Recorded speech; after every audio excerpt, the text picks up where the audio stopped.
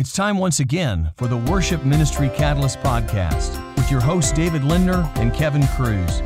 Worship Ministry Catalyst is a resource for all worship leaders and team members serving in the local church. Take a seat at the table and join the conversation as David, Kevin, and their guests discuss all things worship, from team dynamics to technology to song selection. Feel free to poke fun at David's hair, talk football, or bring up other topics that have nothing to do with worship.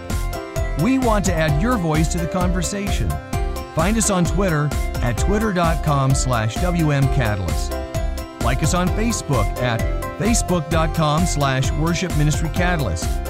Or just head over to worshipministrycatalyst.com and drop a note in the comments section of any episode. And now, it's time for the show. Well, hello, everyone. Hello. Welcome to another episode of the Worship Ministry Catalyst podcast. Yeah, David and Kevin, we're here. We're partnering with Garden City Project. Which, by the way, that's been a really cool partnership. I'll tell you, we have, every time we record, I'm like, man, these interviews that we have are just phenomenal. Thank you, Dave Yock. Thank you, Garden City Project. The interviews that we're getting are awesome. And today's interview, I mean, we're just right back at it with some really deep stuff. Really, really good thinkers that have been coming on these interviews. Yeah, so today we're talking with Mark Pearson, who wrote the book, The Art of Curating Worship, Reshaping the Role of the Worship Leader. And you can find that book on Amazon.com. So if you're at a computer, we would encourage you to just go to Amazon and look up the book right now while you're sitting there. While you're listening, and how cool is that? You're listening to the author of a book explain the book while you're looking up the book. Yeah. Yes. Yeah, and it's a great informative conversation. A lot of material to help us as worship leaders, worship team members, creatives, artists, and the role that we play in worship, and maybe rethinking that a little bit as opposed to just filling time slots or doing what we have always done. What is the best thing that we can do with the time that we have on a Sunday morning? So here is our conversation with Mark Pearson. Well, today we have another great interview coming to you, our worship leader, Worship Ministry Catalyst podcast audience, and I have a treat for you today, if by nothing else than the sheer fact that he's coming to us from the future. Wow. And from Auckland, New Zealand, and it's Wednesday for us, Wednesday morning, but it's already Thursday morning over there. Well, here's the crazy thing. It's Wednesday morning, 11 a.m. for us right now, and for our guest this morning, from Mark Pearson, it is 8 a.m. on Thursday morning. It's literally the future. Literally. But we have Mark, who is the author of The Art of Curating Worship. And Mark, welcome to the podcast. Great to have you with us today. Thank you. It's good to be here. Tomorrow looks pretty good. Would you introduce yourself, kind of give us a little bit of your story, and then we'll jump right into talking about your book. Sure. I've been a pastor in Baptist churches for 30 years or so. The last 4 or 5 years I've moved to other churches, and curating worship in a local church pastoral context is my great passion. I have one wife and 4 children, 4 grandchildren, and New Zealand is a wonderful place to live. Wow. Yeah, I've always dreamed of going to New Zealand. That's one of my bucket list destinations I have to get to in my life. Yeah. It looks beautiful there. Well, my guess, Mark, is that probably after Peter Jackson directed Lord of the Rings, probably New Zealand got a lot more visitors and tourists after those movies came out. Am I right? I think that Peter Jackson's responsible for about 15 or 20% of the gross domestic product in New Zealand. Yeah. But maybe if we can, maybe we can jump right into talking about your book, The Art of Curating Worship. And would you just tell us a little bit about the book and kind of how you came to write the book, what it was that drove you over your history and your past as a worship pastor to lead you to want to write this book? Sure. Well, I was just concerned about what was on offer in the church in its regular worship week by week, and how that interacted, engaged, or actually didn't interact or engage with my friends who weren't Christians. And I thought there has to be a better way of doing what we're doing in church week by week, that somehow engages more with the culture of my non-church, non-Christian friends. And actually, even as a follower of Jesus, I wasn't finding the worship in most of the services I was part of, and I was putting lots of them together, was actually that helpful to me as far as my spiritual formation was concerned, as far as becoming a stronger, clearer, more committed follower of Jesus.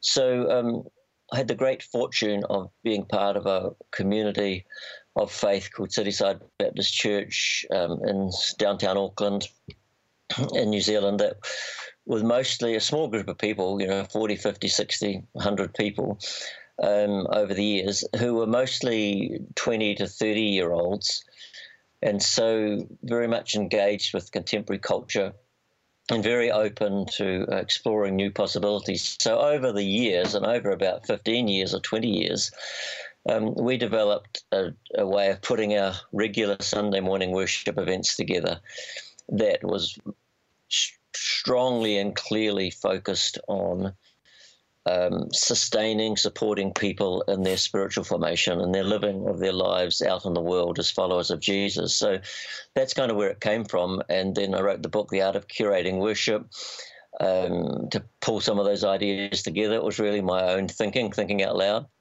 I think by writing mostly. And since then have just gone on to develop new ways of looking at worship events, as I call them, the one-off kinds of worship things that you might do just at Advent or Christmas or something like that we've just had, as well as the week by week Sunday morning, in our case, worship services. So that's a bit of the background. Now, let me ask you, Mark, so this idea of curating worship, I like this concept. My guess is that probably a lot of people listening, this might be kind of a new idea. Maybe they've never even heard that phrase, curating worship. Can you give just kind of a definition of what it means to be a worship curator, to be curating worship? Sure. So as I realized that a lot of the people who were part of the Cityside community in those early days were artists, creatives of one sort or another. And I realized that church for them wasn't about using their art or using them. I felt that many people who had talked about using the arts in worship were actually talking about abusing the arts in worship more.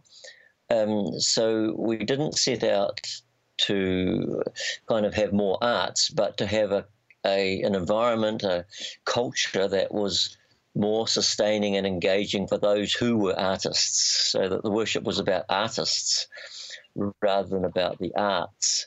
And so just in working with them and talking with them and being with them and thinking around stuff, I went to an art exhibition, an installation one day that was big paint ponds, big, 10 foot across, 2 feet deep ponds of paint, a whole lot of them in a big warehouse, and a lot of other things going on that I've written about in the book as well. And came away from that thinking, wow, this was really engaging, even though I have no idea what it was about. It was really engaging. And wouldn't it be great if church on a Sunday could be like this? Now, I've never quite gotten to using paint ponds in worship, but I've used pretty much everything else over the years. And out of thinking about that, I thought, how did this artist put this installation together? And what were they wanting to achieve with it? And these kind of things. So I just began to think about worship as an art form, and then about the person who led worship as a curator rather than a worship leader. In my experience, worship leaders have been an abused term, in the sense that a worship leader in practice generally leads the worship songs, which suggests that the worship is only about the songs and not about the prayers or the preaching or any other part of the liturgy. And so I wanted to broaden that term out, but realized that there was just no way that we were going to be able to change the content of worship leader. So coming up with a new term, which was worship curator, was my way of contributing to the conversation around how we might make our worship stronger and better for its purposes.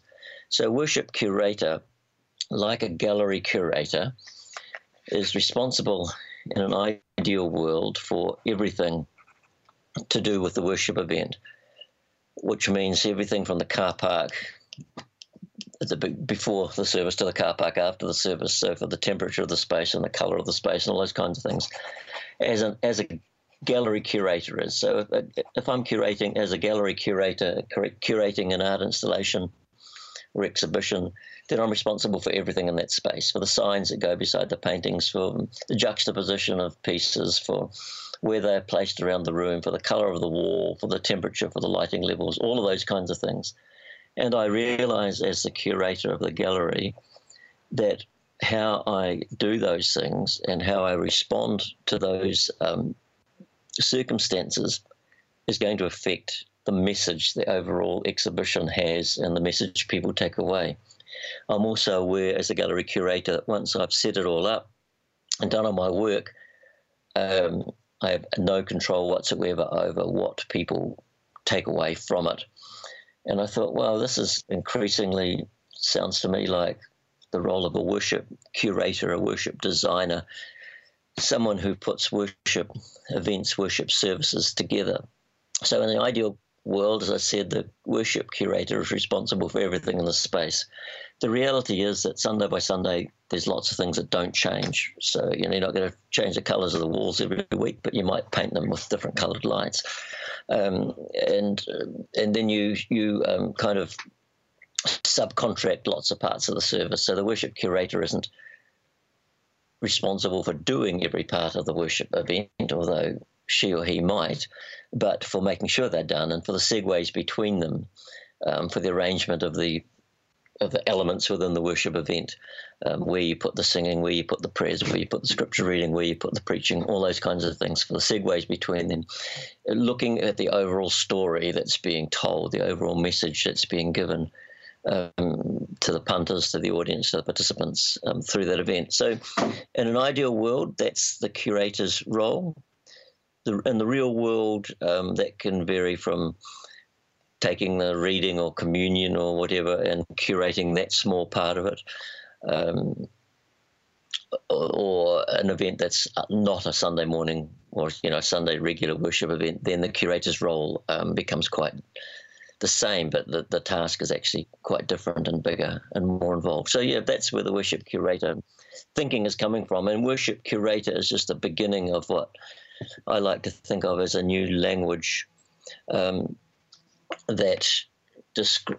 we might use to describe worship and how we put it together. So there's a whole lot of other language that I want us to develop as a Christian community around our worship events as well, like using the term segues and reframing and aleatoric and a whole lot of things like this that just help us to think differently about what we do so that we can do a better job of it, or a stronger job of better job of making our worship stronger is how I'd prefer to describe it, rather than better worship. So it's not about what's the style of worship. It's not a prescriptive process. It's not do this 1, 2, 3, 4, 5 and you'll be great. It's about asking questions about what you do and why you do it, and coming up with answers in your own context. So I've had people from Anglican, Episcopalian through to independent Pentecostals and everyone in between, if that's a spectrum, who finds the principles around curating worship helpful in their context, because it's not prescriptive. It doesn't tell them you should all be like this. So yeah, that's where it's coming from. Yeah. Well, if you could, so that gives us a great framework of the idea. Maybe you could get real practical with us and kind of talk us through one of the events that you've curated, and maybe one of the most impactful events you can recall, and kind of walk us through beginning to end, and then also kind of tell us about the preparation and about the process of creating that event. That's they're good questions. Without being offensive, since I don't know you, they're actually the wrong questions to start with. Okay. I'm always getting asked for photos. Send us some pictures of what you did, and which I'm really happy to do. All that does for people is give them ideas about how I answered the questions I asked about my worship event. It doesn't help them to ask questions about theirs. So the very starting point for me, say I pastor a Sunday morning congregation here, 8:30 to 9:30, called Rhythms of Grace. It's focused on spiritual formation. It's 1 hour. It's weekly. It's communion based. It's children in the whole time. In a nutshell, there's about 50 adults or so there. We've been going just a bit over a year. It's about 50 adults there, and it's part of a broader range of services that my church offers. So I had to ask some questions about that before I started it. Questions about who are we as a community?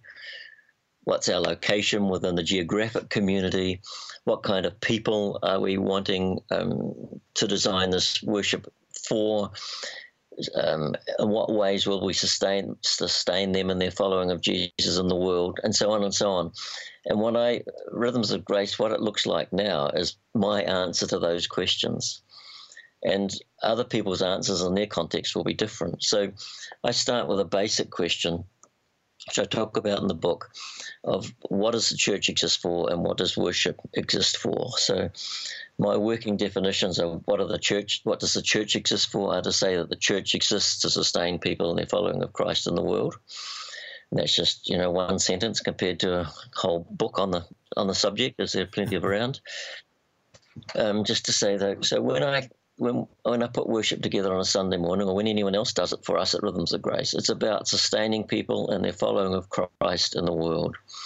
And if standing on our heads and balancing balls on our feet would do that, then that's what we would do. But we haven't had a conversation around it, but we've decided that's probably not helpful. So that's the first question and answer. And to me, it doesn't matter what your answer is. It's the answer in your context. And the second question is, so we're going to gather weekly or monthly or whenever for corporate public worship as an expression of that, and as our main method of sustaining people and their following of Christ in the world. So what's our worship going to be about? What's the point of it? Why are we going to gather? And for me, my short and brief and straightforward answer is to say that worship is about the practices of people in response to the Trinitarian community of God, heart, soul, mind, strength. So that for me just means that when we come together on a Sunday morning, we're wanting to do things together that will sustain people in their following of Christ in the world, and that will teach them and encourage them and train them in practices that will enable them to engage with the Trinitarian community of God. That's just kind of theological definition. Heart, soul, mind, strength out in the world. So we want to do anything that will enable that to happen. And if it doesn't enable that to happen, then we have the choice to say, well, that'll be a fun thing to do, but maybe it's not part of our core business, and so we won't do it. So having answered those questions for myself and my context, then we put together the worship event. Now, because it's week by week on a Sunday, it's not radically different every week. We have just 6 or 7 elements, starting with Prelude, which is just video playing. We use flat screen monitors around our old warehouse space rather than a data projector that's in daylight, not controllable. So all of those kind of parameters, that's the gallery parameters that are saying, this is what we've got. We could black it all out if we wanted to or whatever, but we've decided no, we won't. So we use flat screen monitors on the walls. For Prelude, we're just running some music and a video clip generally, with a welcome slide up. The music is more likely to be drone music or noise music or ambient electronic of some sort than it is to be CCM. In fact, it would it would never be CCM, actually. It's not the kind of music that we often play. Or it might, and the video might be time-lapse of sunrise or sunset or an animation or something. So during Advent, we'd run Advent Nativity animation or old black and white Nativity movie or whatever. So that's the prelude. But while people are arriving, and 8:30 in the morning is a starting time, most people aren't arriving till 29 minutes past 8, so it's mostly me who gets to watch that and appreciate it. No one else does. And then a gathering prayer, which includes candle lighting ritual. So we have we use the same reading each week, and we light the Christ candle each week. We use colours of the church year, so the cross has the fabric colour of the church year on it. We're teaching people about the cycle, this rhythm of the church year. It's been in the church for centuries. And then a lament or confession, so it could be either of those things going on. And then the word, which is reading the scripture, followed by words which connect a word to life, which is followed by silence. Or after the scripture reading, the word, we have a one-sentence responsive prayer that we always, a responsive reading that we always say together. Then the words, that's the preaching, the sermon, which is because we're committed to a 60-minute kind of shape, more or less. It's 15 to 20 minutes long, usually, in that frame somewhere.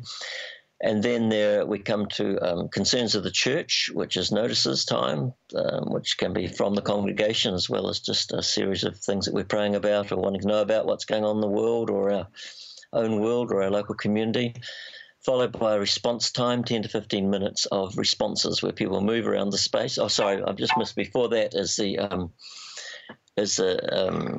words of institution, the introduction to communion. And then a response time where people move around the space, take communion. These are our standard setup of stations that would get added to but are hardly ever subtracted from. So it would be communion, the bread and the cup.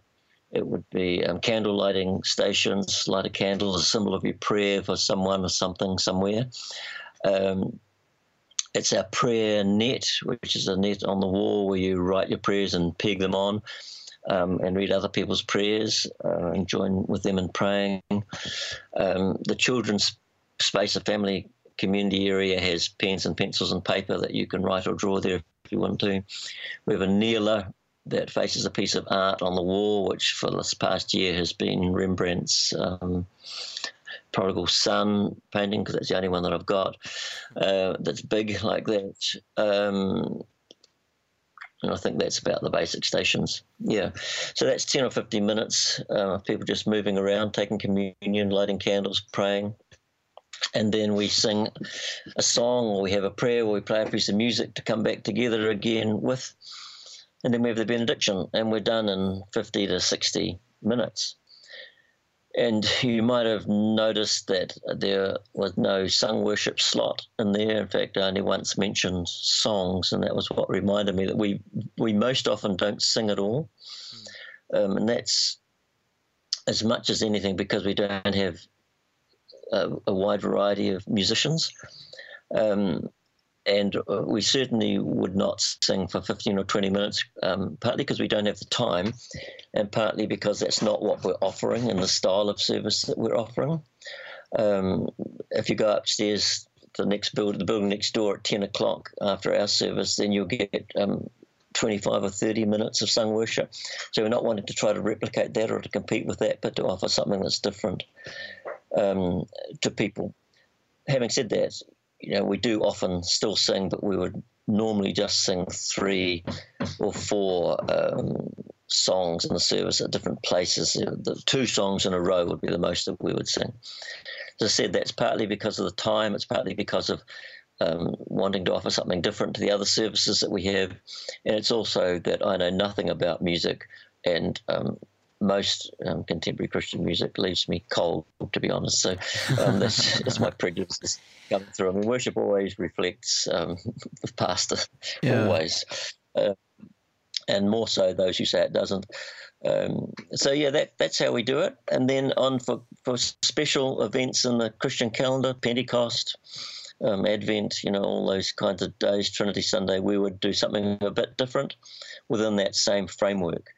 So within that framework of, the lament or confession can be done by different people, and various parts of the service can be done by different people, and how they do it is entirely up to them. So the lament or confession, if something nasty has just happened in some part of the world, then we might focus on that. Someone might show a video clip, they might read a poem, they might read a scripture, whatever. They might use the traditional prayer confession in the old Anglican prayer book or something. So there's a lot of variety within that framework that provides a context. Yeah, that's a thank you. Sunday. Yeah, thanks for sharing all that, Mark. I think what was encouraging to hear is that idea that each one of us as a leader needs to understand what our church is about and what the people in our church, what the DNA and what the makeup and what the structure of our church is. And, I like what you said. Hey, if singing for 30 minutes, there's a service right afterwards, but that's not what we are. And even for you recognizing, hey, I'm not a musician, that's not my role. And, I think a lot of times churches and leaders in church will try to force a formula. And what I hear you saying is don't use a formula. Recognize what your church has, what your people are, what the DNA of your church is, and then curate the service according to that, not to a formula.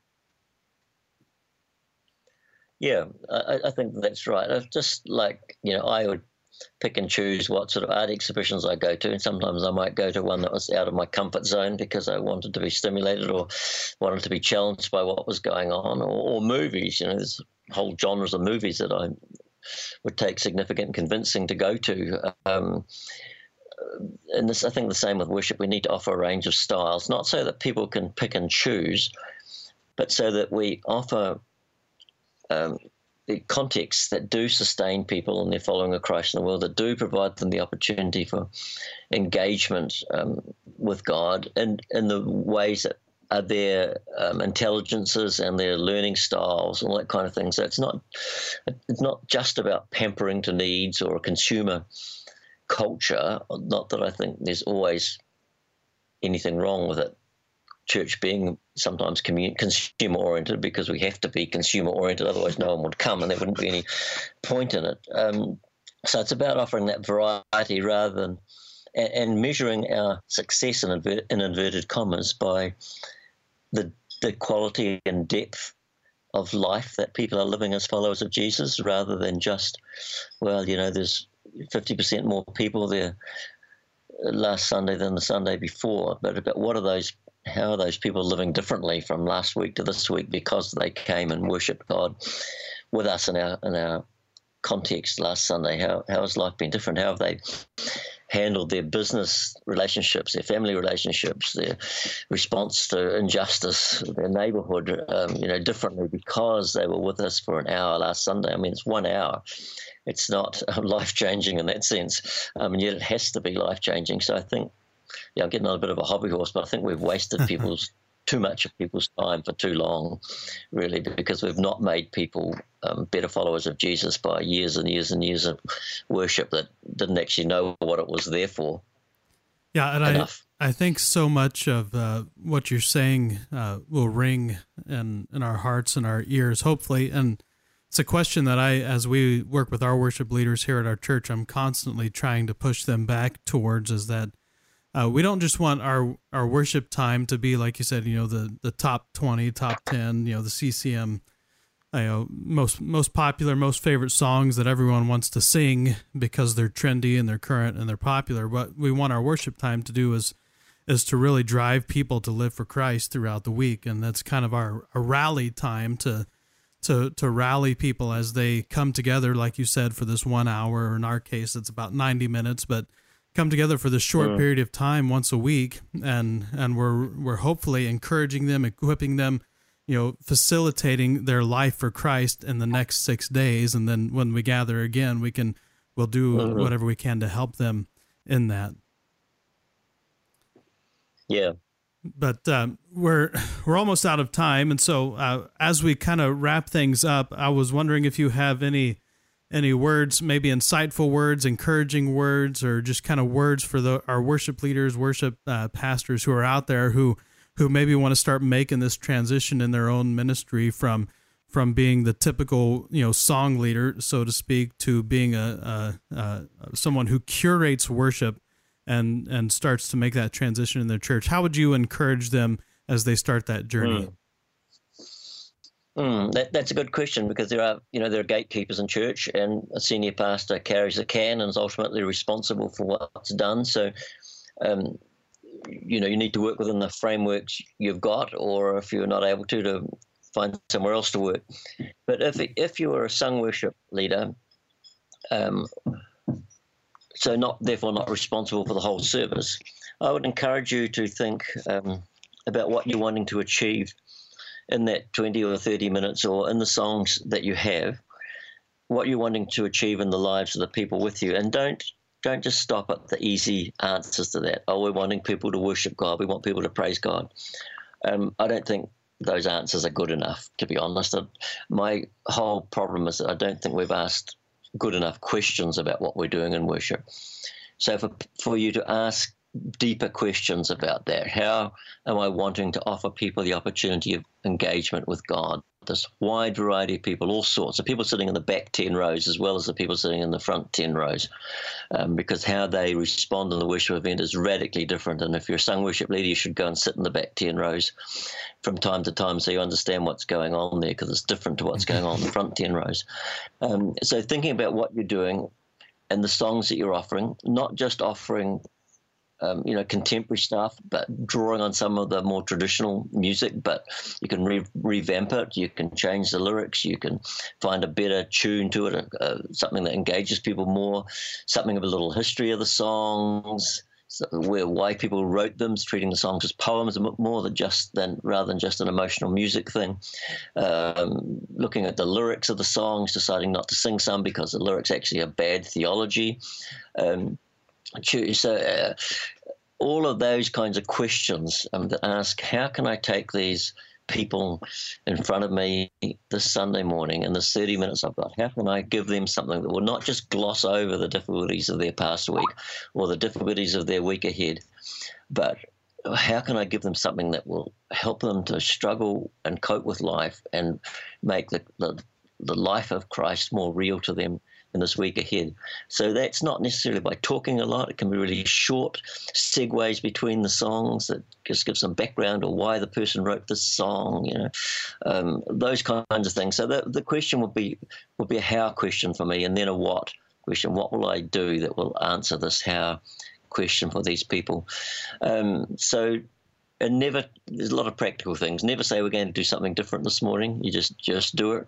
And it's not massive change. It's just about small approaches. And it's about my attitude to the people, that I'm not there to show off my talents or the talents of the band. We are there to enable these people to find some sustenance in their relationship with God this morning that will carry them through the difficult times of this week. And my closing comment would be that I think the two biggest problems facing the church are senior pastors and sung worship leaders, because neither actually, so that's the wrong way to start the statement. In many cases,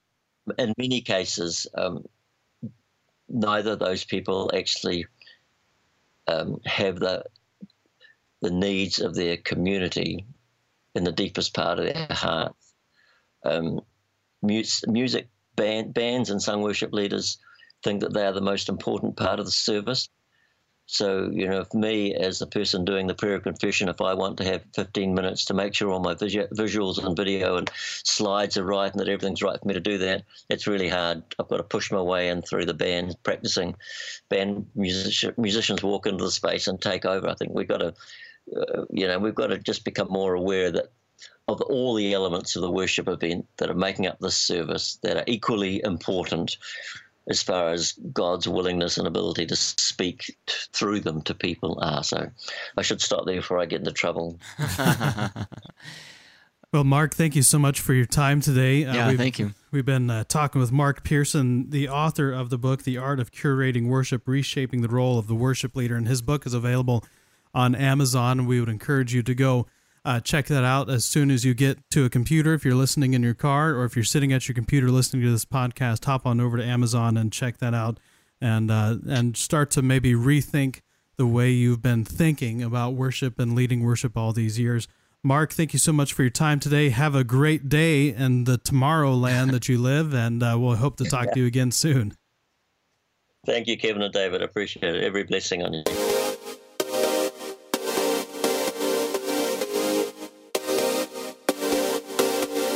So there it is. I'll admit, I mentioned during the interview, hey, there's a lot of people who may not know this kind of, worship curator. What does that mean?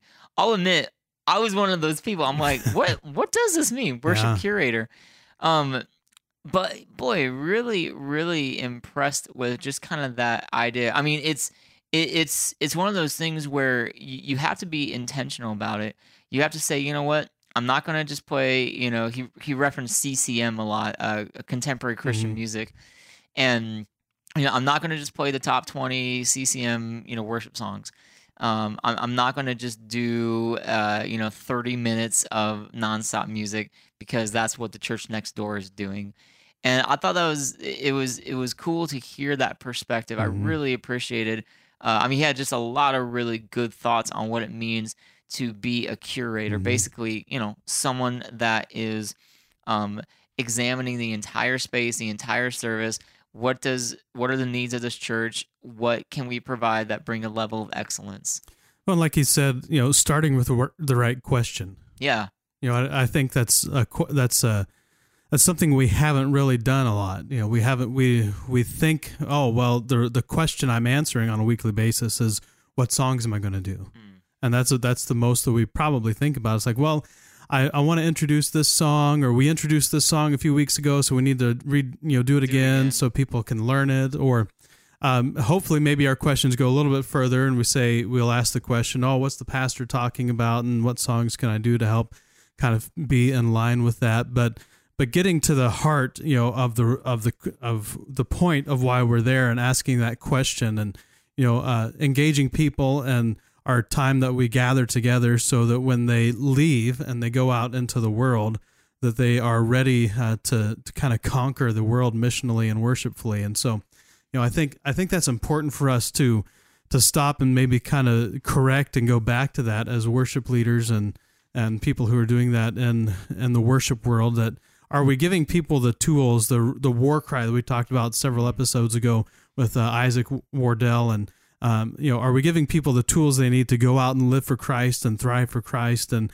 shine for Christ and live their lives so that people around them see Christ in them on a weekly basis? And if not, then that's the question I think we need to answer and get back to the basics on that. Yeah. So, yeah, really good. So again, his book is The Art of Curating Worship, and subtitle, Reshaping the Role of the Worship Leader. And hopefully you're on Amazon right now checking it out.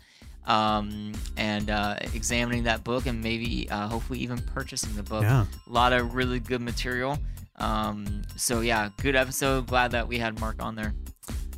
Well, that's all the time we have for this episode of the Worship Ministry Catalyst podcast. You can find us online, worshipministrycatalyst.com, facebook.com/worshipministrycatalyst, twitter.com/WMCatalyst, or you can send an email to me, Kevin, at worshipministrycatalyst.com. And if you want to leave a review on iTunes or spread the word to all your friends and family and neighbors and coworkers and every living soul that you know, that Worship Ministry Catalyst is not only still going, but we've taken a step forward. And thanks to Garden City. Yeah, it's like that's a really cool partnership. Yeah, we got a lot of content for a lot of different people, broader audience now that we're trying to reach, and would love for you to help us spread the word on that. So thanks so much for listening to this episode. We'll talk to you again soon. Bye.